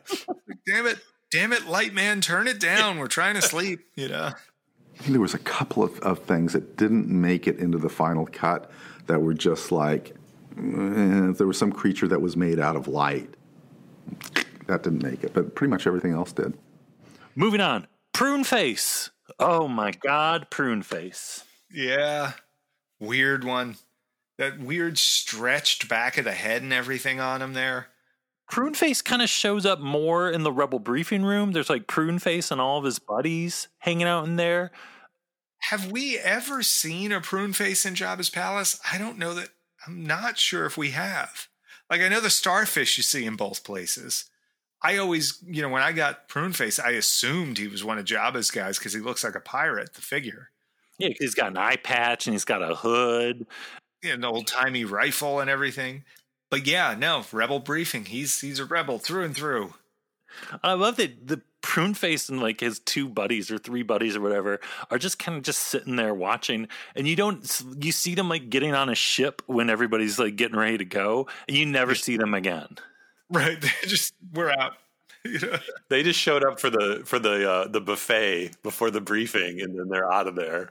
Everybody else went to Endor, and they were just like, all right, nobody looking, gone, But my favorite thing is there's an old Kenner commercial for Return of the Jedi, or maybe it's a Palatoy in UK, I can't remember, but it's Prune Face flying the Millennium Falcon. Come on, Prune Face, the fate of the fleet depends on us. Rebel ship on radar. I'm going to destroy him. Ships and action figures sold separately. Batteries not included. Target at 40 degrees. Death Star, get ahead. The shield's still up. Locking lasers. Empire ambush. I'm going for solar panels. Using power. I'll need the boss. Keep the fleet on alert. The Empire's in retreat. Millennium Falcon and Utah Interceptor each sold separately, only from Kenner's Star Wars Return of the Jedi collection. But Prune Face is incredibly cool. Who designed Prune Face? We don't know. Wow. Yeah, that's one of the ones we don't know. You know who else we don't know? Amanaman. Which is number 36, also known as Headhunter, a.k.a. Banana Man. Which I kind of get both of those. Love Amanaman. Another one with those scimitar kind of half moon feet there. And they did do that on the full size, which is great. Huge thing. Giant staff, multiple shrunken, or just corpse heads on it, which is crazy. One thing I did notice researching Amanaman actually is some of the on-set pictures. There's spikes and hooks on his headhunter staff, and they have reticulated foam with duct tape over the spikes. They actually replicated that on one of the toys, as if that was part of it. The Hasbro one that looks like came with Salacious Crumb, you can actually see this little black and silver striped thing in between 2 of the skulls. That's them replicating the foam padding they put on that spike so no one would get hurt while they were moving. I'll only realize that very recently, and I just think that's the coolest, goofy little fact. And of course, the fact that he's holding a human corpse is amazing. Whatever, the heads are on the stick, but the rest of the entire corpse is just in his other hand. Well, look, he doesn't have a pouch for his snacks, so he's got to just bring them along. Well, another fun thing is if you like Amanaman as much as I do too, is the old Dark Horse Empire comic. There was like a 3-episode arc called To the Last, which was just an Empire base basically getting attacked by a giant tribe of Amanamen for 3 issues. Oh, wow. Look that one up.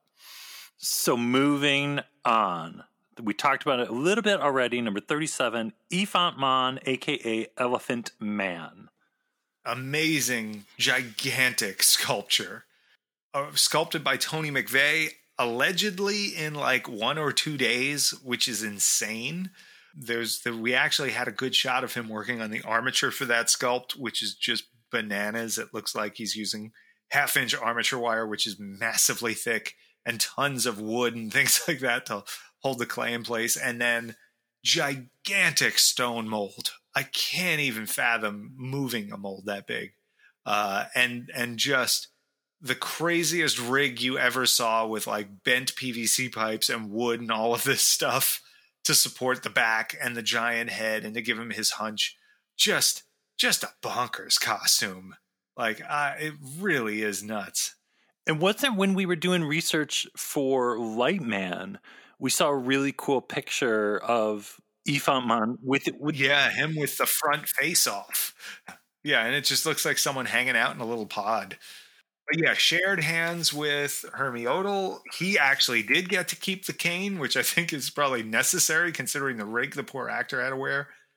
Another Phil Tippett design, actually. That was another of Phil's, and it has the final has way more texture than Phil's version. Phil's version was very smooth.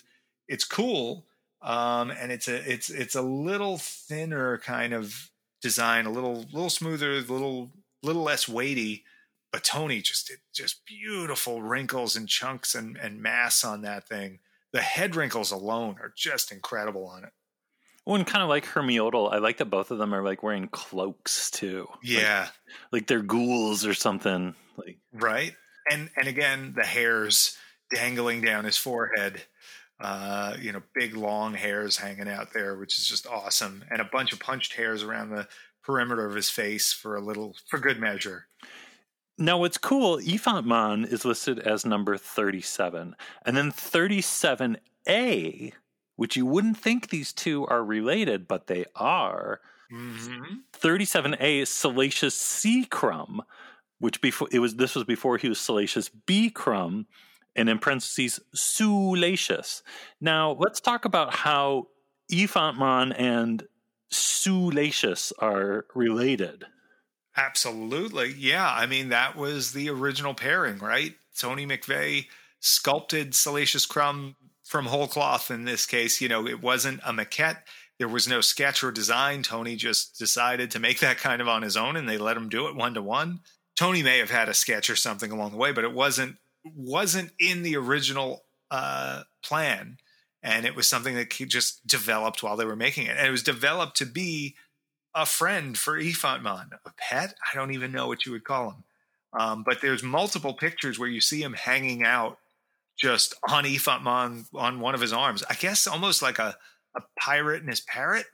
And Gabe, what's the story like in the Rinsler Making of Return of the Jedi book? Somehow Ben Burtt got involved in all this? Yeah, there is a quote in there that the idea for the character of Salacious came from Ben Burtt. He said it would be funny to have a small creature sitting on the shoulder of another creature and repeating everything the larger creature said during arguments. So yeah, kind of your typical, yeah, kind of guy. My friend Harvey, like one of those. Salacious Crumb, just his celebrity has really taken off. It's just such a cool little puppet. You're intimately familiar with our good friend Salacious, though. Yeah, we spent a ton of time with the real puppet years ago, part of some of the projects we did doing conservation and stuff with the archives, and then to get to do a recreation of it with Tony McVeigh, who sculpted it for the movie, sculpting our recreation. We're actually in the process of making those right now. We've got every few weeks another 12 get going on all the tables at the shop, and they start to head out, and we're working our way through all of those. It's we had an edition of 150. They sold out within a couple of days, which was amazing. And it's really cool to start seeing these get into people's homes. And it, like anything else, it's neat to do one, but when you can look around the studio and see, 12 or 24 Salacious Crumbs, 1-to-1 life-size props looking at you, it's wild. And he's a good size. People don't realize, how big most of this stuff is. Most people who see Salacious, even our replica, are like, "Oh, it's bigger than I expected." Well, we just stick to the size of the real deal. So, and if you loved Light and Magic, go on YouTube and look up From Star Wars to Jedi: The Making of a Saga if you've never seen it, because there's some high quality Salacious Crumb comedy in From Star Wars to Jedi. It is, and that is required reading by far for all of this stuff. That little character was just kind of a cast-off, and it was just a little hand puppety thing that Tony McVeigh just did as a background piece. George asked us to come up with a name for the thing, and we went out to lunch, and we had a couple of pitchers of beer, and we were trying to come up with a name, and we couldn't think of it, and we were getting up to go, and my tennis shoes had come undone, and I said, "Hey, wait a minute, guys! Let's stop and wait for a minute while I, under the influence of a couple pints of beer, tie my shoelaces." And so we pitched that to George and told him the story, and he said, "No, it ain't going to be that." And then he came up with salacious, so he turned the shoelacious into salacious. Next one, this is a crowd favorite, number 38, Cane-Atis, a.k.a. Caneheads. So Tom Santamond is the guy who did the maquette on that one. You know, the team brought him to life. Not sure specifically. Phil Tippett, we know you can see him painting him in some of the behind the scenes, if I'm not mistaken. Just big, weird, bizarre things. Very, very strange. It's really a shame that they didn't end up more in the movie because they're just such cool looking creatures, and for being something that is so far in the background, like they're really intricate. But it's like, in a way, they're both intricate, but also very static. And I wonder if this isn't the sort of thing where you could approach these again and put these in something, and even, maybe take the path where, are they two heads of the same beast? Are they two individual heads? Are they intertwined? And actually use modern technology to give them some animation. And are they bickering with each other? I think that'd be fun, or something like that. And just in passing, have Mando going in somewhere and there's two of these out front just twisted up and bickering. I think that'd be a lot of fun. What I love about Cane-Atis is it's almost like Wool Cabashite, where it's not a person in a suit. It's not 2 arms, 2 legs, and some weird head. It's just some weird giraffe, 2-head creature worm thing. I don't know what it is, but just something completely foreign and alien. Yeah, very, very strange. So here we go. Number 39, Rockwort, a.k.a. Rock Alien. Rockwort. So that's Judy Elkins. I always want to say Eakins for some reason. Judy Elkins, and I hope Elkins is right now that I've said that out loud a few times during the show. That's Judy E. sculpting him right there, which is neat. And it was Ken Ralston who did the concept on the Rock Lobster, as he called it. And I think he sounded, in talking with him recently about it, he sounded genuinely surprised that this got built. Not particularly surprised that you don't really see it in the movie much, but actually, really, really neat that they actually went through and made that thing. Do you know, does that still exist somewhere, or is that disappeared? That's a great question. My assumption is yes. I don't know that I have personally laid eyes on that one. I don't know if he's tucked away somewhere. Some of the bigger Jedi creatures are around. I'd have to go through my photos because every time you go to the archives, it's like overload. You just can't keep track of everything you saw every time. Well, now next time you go, I just need to see Rockwort. That's it. None of this other stuff. I can look at it another day. Just Rockwort. I can't imagine what that's like, Tom. It's a burden. A terrible, terrible burden. Yeah. Listen, you're talking to someone who's not there right now that could be. So, let's just... I chose you. So moving on. Hoover. I believe he is still around, by the way. And in fact, I know that one is. And just, another one. How did that got made? This is kind of surprising. This is one of those ones where I think the interpretation at 1-to-1 is more realistic and, a creation than the concept. And I don't know who sculpted the concept. We've been talking with a lot of the folks that worked on the show, just in general, trying to figure out who did each concept, because I think it's an important part of the story of each of these creatures. So, but yeah, Hoover is actually on my don't know list. Do you think no one wants to admit to have done Hoover? Because it's kind of rough looking. Yeah, it is not. It's not the strongest, that's for sure. Speaking of one that is incredibly strong and everybody knows and loves, the Toadstool Terror. Oh, boy. Yeah. That's another one you got to be looking for. He's behind, what is it, Max Rebo and Droopy when they do that one cutaway. I love that they put moss on him or whatever that is. You know, like it's someone sculpted that thing up at full scale and was just like, this needs something. Like, what do we got? I love it. Do it. Well, I guess if he's a toadstool, like that would make sense. You could have moss. We got to move on. Yuzum, number 42. Yuzum. I love Yuzum. I really do. The maquette is super spindly and cool and has a giant gun. And I love that they even replicated the giant gun for him on set. The shoes are just chef's kiss. Like, if you guys ever want to start selling replica shoes, that would be my choice for the first ones. I love it. What was the deal that like the Yuzum originally were going off an old concept for the Ewoks? That's exactly right. You know, they had done, I guess it was it Nilo Rota-Shimaro that had done that sketch. But yeah, they were trying different ideas out for the Ewoks, and that was one of them. And eventually they were even, I think they were expecting it to be another species on the Ewok planet. The way of things with these movies, everything evolves. But I love that he still made it in. I love that they built him. It was another Judy Elkins maquette, and I believe she worked on fabricating the one-to-one as well. I'm not sure. I'll have to find that out because she mostly did mold and cast, like sculpted pieces. It might have been Gene Larnon and Dan Howard who fabricated this, or someone else. I will find out. Our next one, number 44, which you don't think of as a creature so much, Uva, in parentheses, Bird Lady. Why is Uva called Bird Lady? So the maquette that Judy did has feathers on it. It's the backbend maquette there. It looks almost like she like decoupaged feathers on there. And so I'm thinking that's where the Bird Lady thing comes from.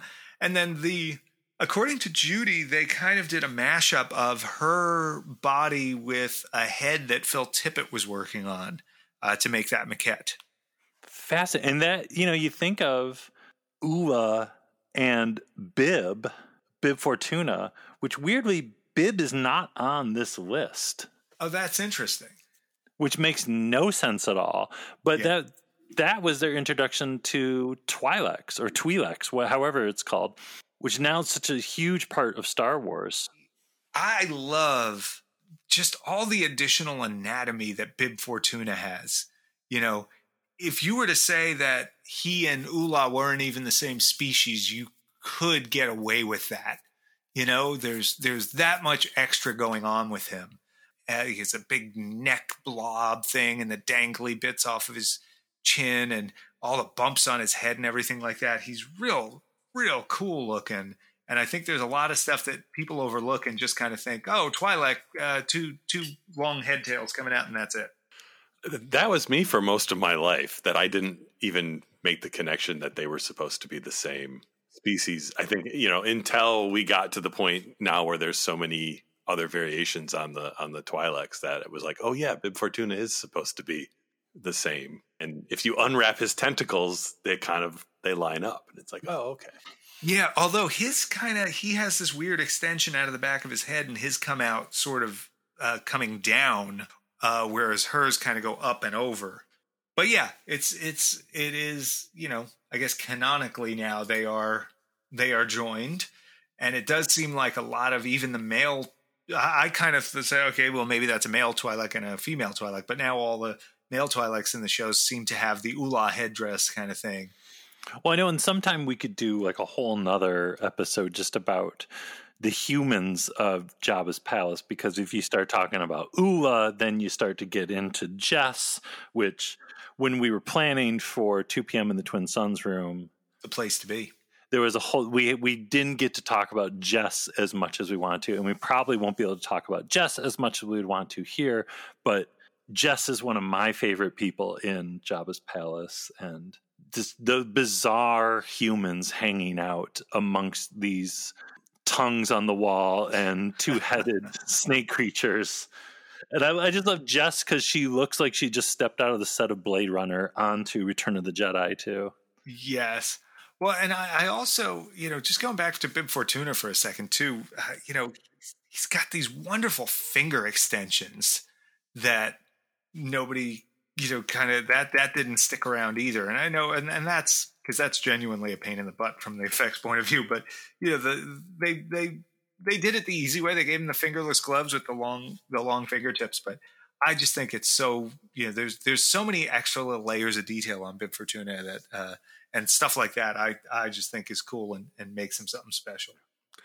The sausages growing out of his neck are I'm repulsed and hungry at the same time whenever I see them. It looks like he's like you're walking into the Italian deli, like hey Bib, how you doing? Hey Tommy, you need some super sod? Yeah. Let me get that some gabagool. Like you just there you go. He's just pulling it out of his neck. That's right. Yeah, he snips one of those off like it's just Oh. And I love the Bib maquette, the concept maquette for Bib when they were doing Rogue One and they had Beezer Fortuna somehow related to Bib, and what they found an actor where they could recreate that really freaky, like Twilight vampire looking Bib maquette for Beezer. Yeah, he's got that elongated face, the big jaw, the bulbous neck, like all of that. It's that very tall, stretched kind of vibe to it. Like he looks like he's going to go, "Hi guys," just like one of those. Every time we've got that maquette at the shop now because we're working on our replica of it, and it's just every time we look at it, it's just me and Rob hold it up and point at each other. "Hi guys, hi Rob." It's just he's got that big wide mouth that goes all the way across the width of his face, and that stretched look, the big overhanging brow. It's a cool sculpt. And again, Phil Tippett doing weird, disturbing stuff. So, we should expect that by now. Just think if you were that actor, though, it's like, hey, do you want to be in Star Wars? Sure. It's like, yeah, because you look like this horribly disfigured, weird maquette. Right. Oh. But your name is Beezer, and you're in Rogue One. So, so it's all good in the end. Yeah. All right, we're in the home stretch here. Number 45, Barada. I love that they're back in the Mando universe as well. Just classic bulldog alien. Great over-the-head mask, It's a cool maquette. It's a more alien maquette. It almost has a tree person feel, almost a little like that Vecna kind of vibe with those tendrils or whatever, the way the musculature comes down the neck. But yeah, he's a pretty cool one. It is interesting though, because the maquette doesn't look like a dog man at all. But then you see the final alien and you kind of, they kind of look like dog people. Yeah, very bulldog. So it's interesting how much his design kind of changed. It's the same basic forms, but it really kind of took on a different character when it was made into a mask. Who can we thank for Barada? We don't know. That's another one of our question marks. Not sure who did the design. It's certainly possible that's a Dave Carson or a Tony McVeigh full-size sculpt. This is all stuff that we're still digging on. And that's kind of the magic of all of this is like, every time you think you know it all, like that, we did that whole thing at 2 p.m. in the Twin Suns room. Oh, that was the place to be. That's what I've heard. And yet, barely scratched the surface on this stuff. And we had done tons of research leading up, and it's like, oh no, there's still more to learn. So I'm excited to keep going on this and see what else we find out. Number 46, Nikto. That's my favorite. I'm going to say it. It's one of my favorite sculpts. Dave Carson sculpt. I don't believe he did the maquette.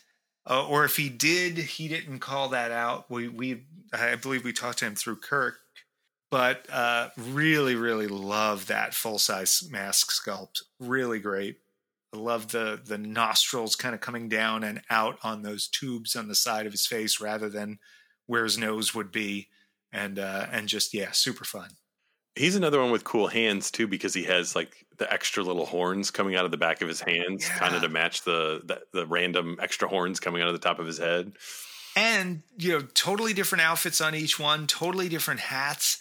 Gone are the days of you're going to have 4 Greedos. Okay, they're all going to have the same exact outfit. This is really nice creative costume design on each of these guys. The hats alone are really cool on those. 48, Pote Snitkin. A.K.A. Snit Plotkin. That's a Ken Ralston maquette. And that was, I think, from talking to him, it sounded like that was kind of his favorite of the bunch that he did. And he did a good bunch of those maquettes. But I love Pote Snitkin. I love the mass of the costume, the big, huge, broad shoulders and all of that. And he's just the hunchy guy at the rudder of one of the skiffs. It's such a great name, though, Pote Snitkin. A.K.A. Snit Plotkin, which sounds a little like a 50s attorney at law, or maybe an accountant or something. It's like, oh, I've got to call my accountant Snit Plotkin. He'll take care of all he is. Final 2, number 49, Woof. What's the deal with Woof? I don't know how the name Woof with the extra O, but I like that you pronounced the extra O, by the way. I don't know how Woof got that name, but he's more commonly known as Klaatu. And there's another one that had, cool headgear.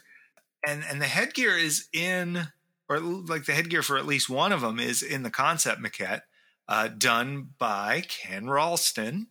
And then Dave Carson did the full scale sculpt on that. But yeah, I don't, I love the fact that they actually did the different headgear on these guys and didn't just say, well, this is a Woof helmet and everybody gets the same helmet. Cool lizard person design. And I think Ken said that was one that someone said to him, we should have a lizard guy. Why don't you do something? And that was where he just started there and ran with it. Which makes it even crazier. He has like a dog Oof name when he's obviously a lizard. Yes. Yeah. Very weird name for that. No idea why. And it makes the whole Klaatu Barada Nikto thing even more confusing. That's right. Because Woof should be like the one that looks like a bulldog, but we won't even get into that. Right. Which brings us to number 55, our final one on this list. Let's go back to 4 hours ago when this episode started. It's been 84 years. We're on episode 324 now. That's right. Yes. We're back to where we began, Weeba Weeba. Let's reveal the mystery of Weeba Weeba. I will always credit where I can. Pablo Hidalgo and I were searching for Weeba Weeba for the longest time, and Brandon Allinger of propstore.com, great source for original props and production pieces that were used in making your favorite films. I highly recommend them. He is an old friend and an amazing researcher and the true Indiana Jones of movie prop hunting. And he had and I believe this came from the production, from some of the stuff that Stuart Freeborn had, but it was a Return of the Jedi production Bible with Polaroids of characters and maquettes and sometimes sketches. And there was a sketch that said Alien Creatures, number 55, Weeba Weeba. And the sketch clearly shows Yarna Del Gargan, the other female dancer from Jabba the Hutt's palace. Thus revealing who we know or knew as Gargan, also known as Weeba Weeba. That's right. And I just really, really neat to finally be able to okay, that's who that is. I love stuff like this. I live for stuff like this. Especially when you have a literal checklist. Yes. And it's the last one on the checklist to check off. Come on.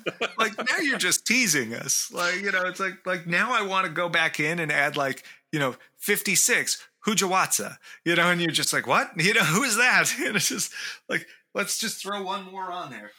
In the actual bizarre stuff that exists somewhere, that like Weeba, aka Gargon, is supposed to be Jabba's daughter or something, which it's weird. Yeah, I'm not sure how I feel about that. Yeah, he's got an affinity for humanoids, so I don't know how that works, but Weeba, Gargon, mystery solved. So we did it. That's the list.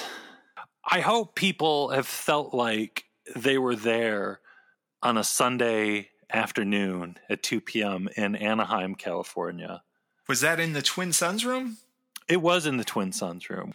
We didn't have Kirk Thatcher. We didn't have his captain's hat. We didn't have Amy Ratcliffe. We didn't have the visual element. But I think what we did have is a lot of time. I hope we've used it judiciously. I hope people feel we've taken them on an audio journey here. A journey into your mind. That's right. Or what's left of ours at this point. I think we did this as an audio only version. I think we've done this justice. I think this is if you weren't at that panel, this is very, very similar to how that panel went. Just go back and listen to the Kirk Thatcher episode that we did a couple years back if you want a taste of that.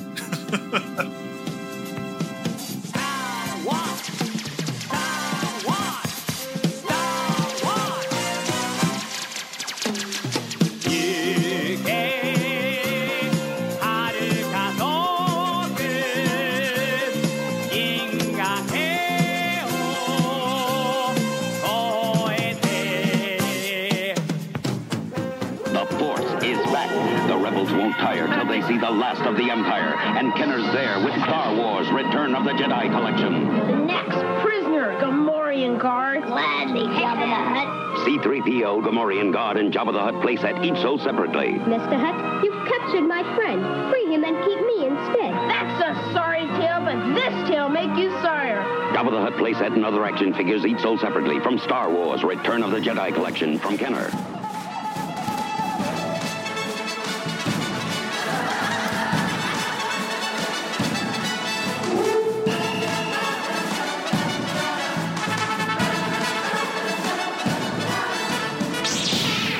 And these last points, too accurate for sand people. Only Imperial stormtroopers are so precise.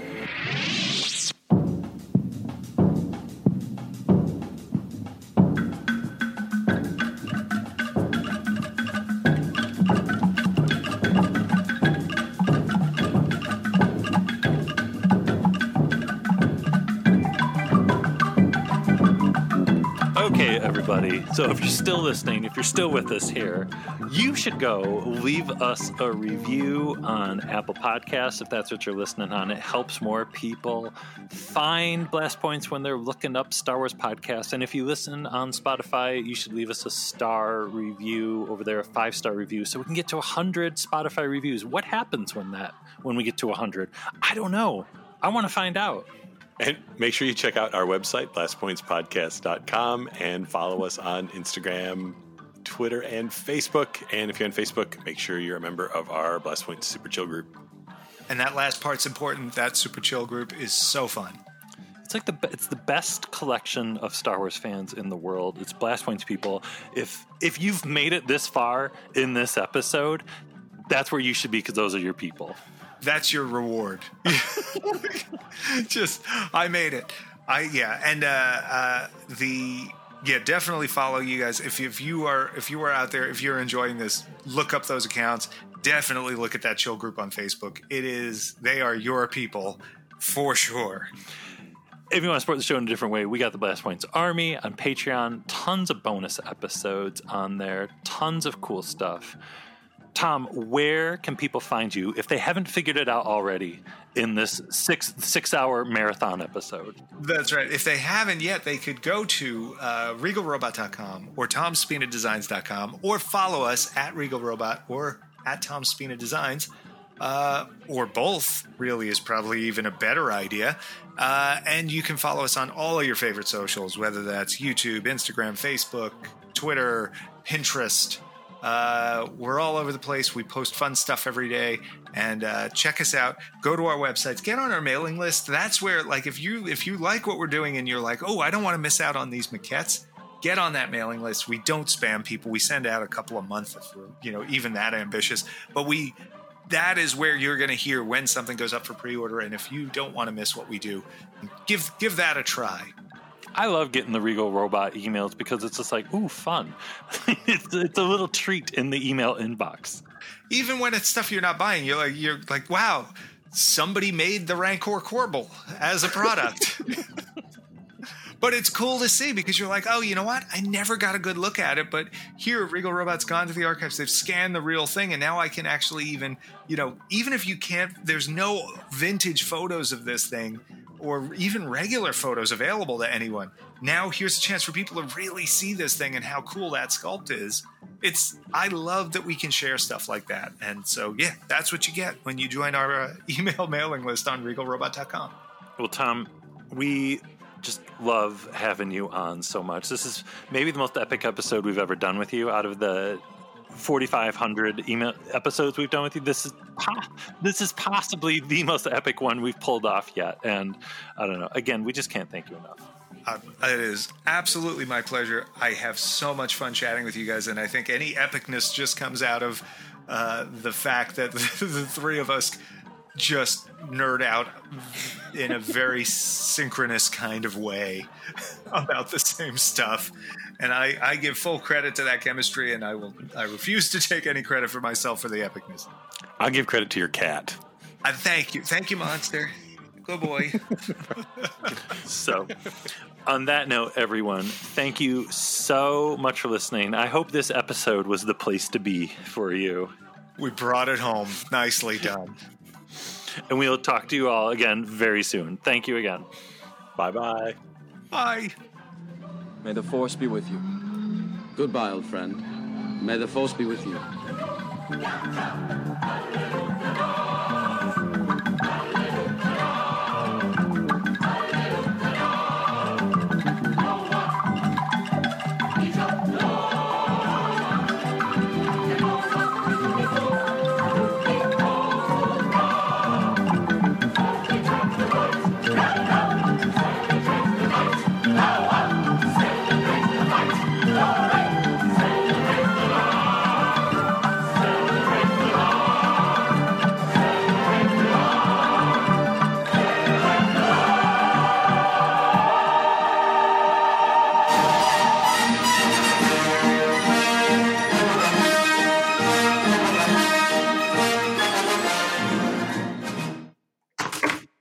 Yeah, sorry. That was me. My captain's hat fell off. We didn't even talk about the box of teeth, but I'm sorry, go ahead. Yes. May the Force be with all of you.